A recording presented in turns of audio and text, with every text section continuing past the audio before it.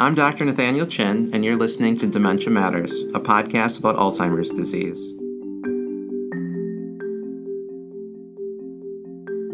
Dementia Matters is a production of the Wisconsin Alzheimer's Disease Research Center. Our goal is to educate listeners on the latest news in Alzheimer's disease research and caregiver strategies. Thanks for joining us.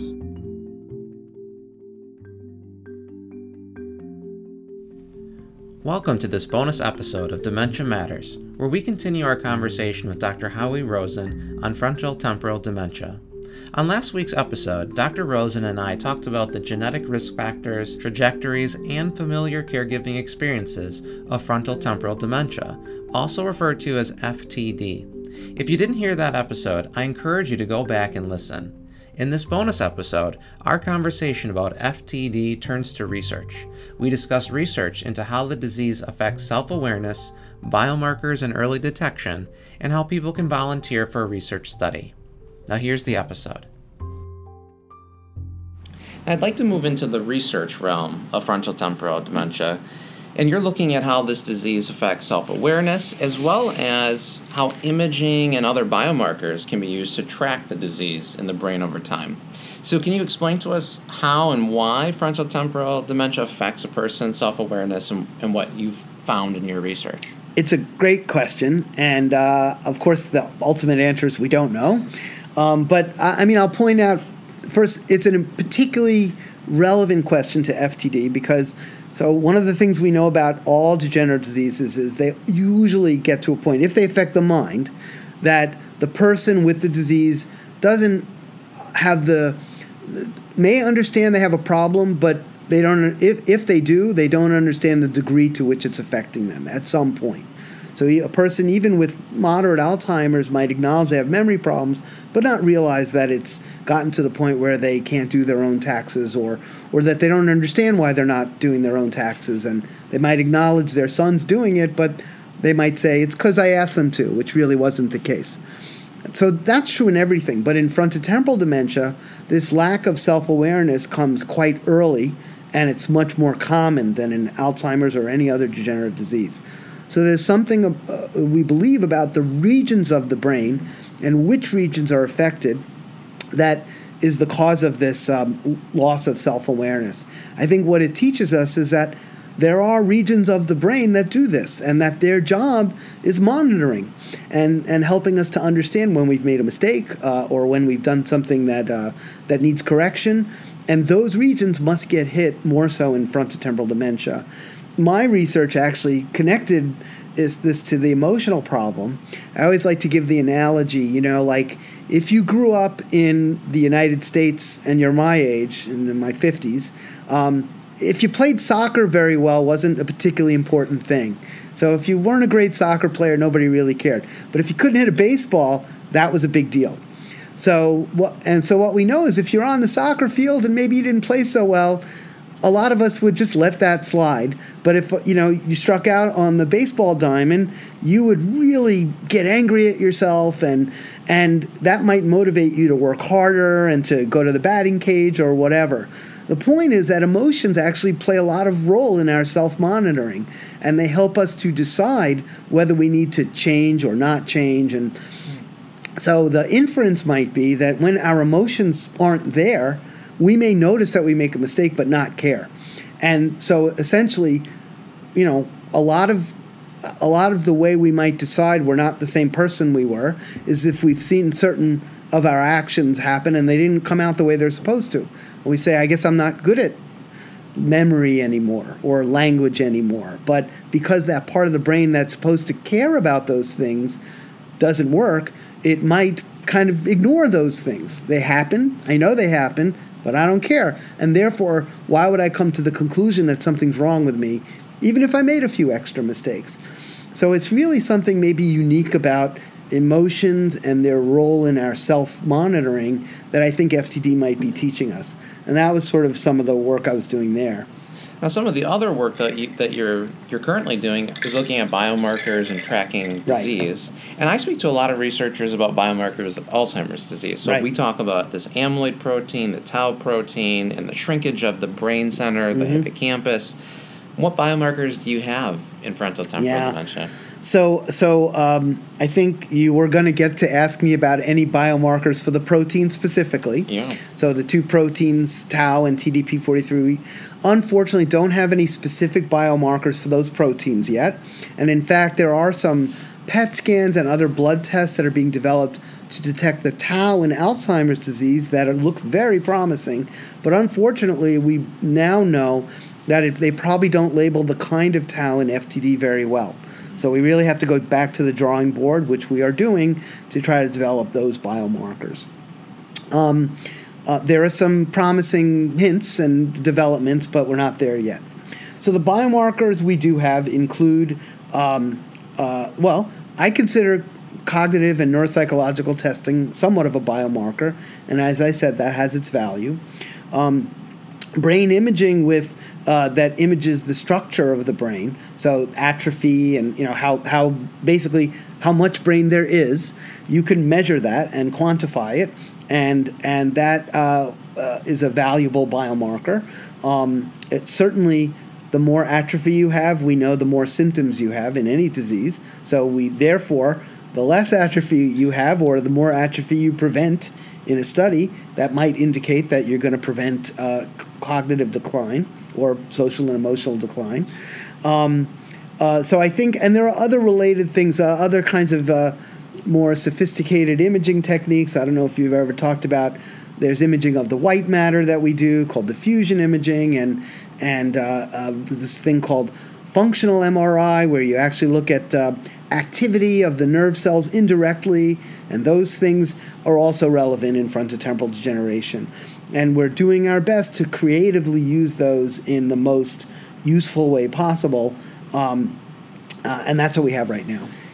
There's another one called neurofilament light chain. Have you ever talked about that one? Mm-hmm. So neurofilament light chain turns out, I think it's going to be an extremely valuable marker in all neurodegenerative disease.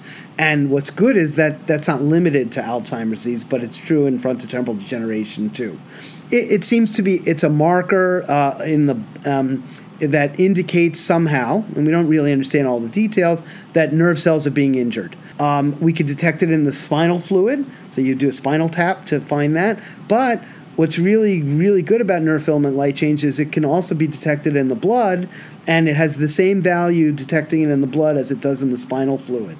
So it's really going to be valuable. But it, obviously, because it goes up in frontotemporal degeneration and in Alzheimer's, you can't use it to decide which of those diseases that you have. But if you're worried that somebody's getting one and you want to see if that's really true or not, it might be that like a low level of neurofilament might suggest that these symptoms that you're hearing are not related to a neurodegenerative disease.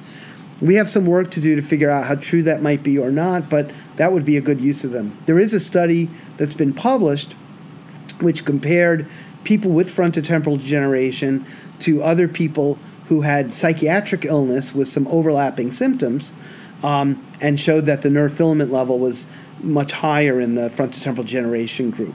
I think to conclude that's always going to be the case is tricky, but it's promising. So, yeah. Now, in Alzheimer's disease, and according to how we view it, amyloid protein develops that leads to problems in the brain, and then tau develops. So there's that sequence. Mm-hmm. Do you see TDP-43, that abnormal protein, first leading to changes that cause this different version of tau? Well, so the problem is, as you might guess, I can't answer that because we can't measure the TDP-43 protein in life. And so we don't even, in fact, we have a big problem with frontotemporal degeneration because certain kinds of presentation symptoms, certain kinds of symptoms are very closely associated with one of the proteins. So if you have that weird kind of language problem where you don't recognize words and can't think of words that I mentioned, almost always that at autopsy turns out to have the TDP-43 protein. So even in life, if that's the symptom you have, I know what protein's causing the problem. In the kind of FTLD where you have the social and emotional problems, it turns out that about half the cases have tau and half the cases have TDP-43, and we have no real way to predict which one it is right now. So it's just another example of how important that kind of biomarker is. I think the first place that's going to teach us more about that is the genetic divergence. So there's a large project in Europe called GENFI, the Genetic Frontotemporal Dementia Initiative, and we have a similar project in the U.S. called ALL-FTD, which is I won't even tell you what the acronym's for, but ALL-FTD and GENFI are both enrolling lots of people, not patients. In other words, doctors use the word patient when somebody has symptoms, but we try to avoid using it when somebody's fine. You're a person. Patients are people too, needless to say. So we're enrolling people who are in these families, including people who have the mutation and are not affected, they seem to be fine, as well as people who have the mutation and already are affected. And we're enrolling family members who are in the family but don't have the mutation. And through enrolling all those people, it's going to help to teach us about what the earliest manifestations of these diseases are. And that group is a group where we're working very hard to make sure if there's any useful biomarker that we're testing in these groups, because if you have a certain mutation, we know what protein you're going to develop, and even before you get it, in theory. So I think we are going to learn something about the evolution of these diseases, and as the biomarker develops, which protein happens when, and how that relates to symptoms. One of my ending questions for you is really, what can people do if they're worried or they want to contribute to research? And it seems like that website in the United States is one of the places to go. The Association for Frontotemporal Degeneration, or AFTD. Also, there's a Frontotemporal Dementia Disorders Registry, which kind of has its own website, but it's related to that too. So I think if you look up AF as in Frank, TD, and dementia, you'll probably land on this AFTD. That's probably enough of a search. Or frontotemporal dementia. That one, it might not be in the first 10 of the Google search. I hope it is. But, sort of keep an eye out for this AFTD, or the Association for Frontotemporal Degeneration. And are there other ongoing clinical studies that people can register for or enroll? Yes. So ALL-FTD, for instance, is a multi-site study that is involving 19 sites around the U.S. ALL-FTD also has a website, allftd.org. And but it may be that there are lots of centers like this one, for instance, that might have a related study, but they're not part of ALL-FTD. And that's why I think looking at the ALL-FTD website would be great, but I also think you have to be familiar with AFTD, because they would have even a broader knowledge of kind of the resources in the U.S. and Canada and Mexico, etc., that might be relevant. Well, Dr. Rosen, thank you for spending time with us and shedding light on this very important disease that we don't often talk about and needs to be discussed. And so with that, I'd like to have you come on again in the future, but thank you for being here today. Thanks very much. I was happy to do it, and I hope it was useful, and it was fun. Dementia Matters is brought to you by the Wisconsin Alzheimer's Disease Research Center. The Wisconsin Alzheimer's Disease Research Center combines academic, clinical, and research expertise from the University of Wisconsin School of Medicine and Public Health and the Geriatric Research Education and Clinical Center of the William S. Middleton Memorial Veterans Hospital in Madison, Wisconsin. It receives funding from private, university, state, and national sources, including a grant from the National Institutes of Health for Alzheimer's Disease Centers. This episode was produced by Rebecca Wasilewski and edited by Bashir Adin. Our musical jingle is Cases to Rest by Blue Dot Sessions. Check out our website at adrc.wisc.edu. You can also follow us on Twitter and Facebook.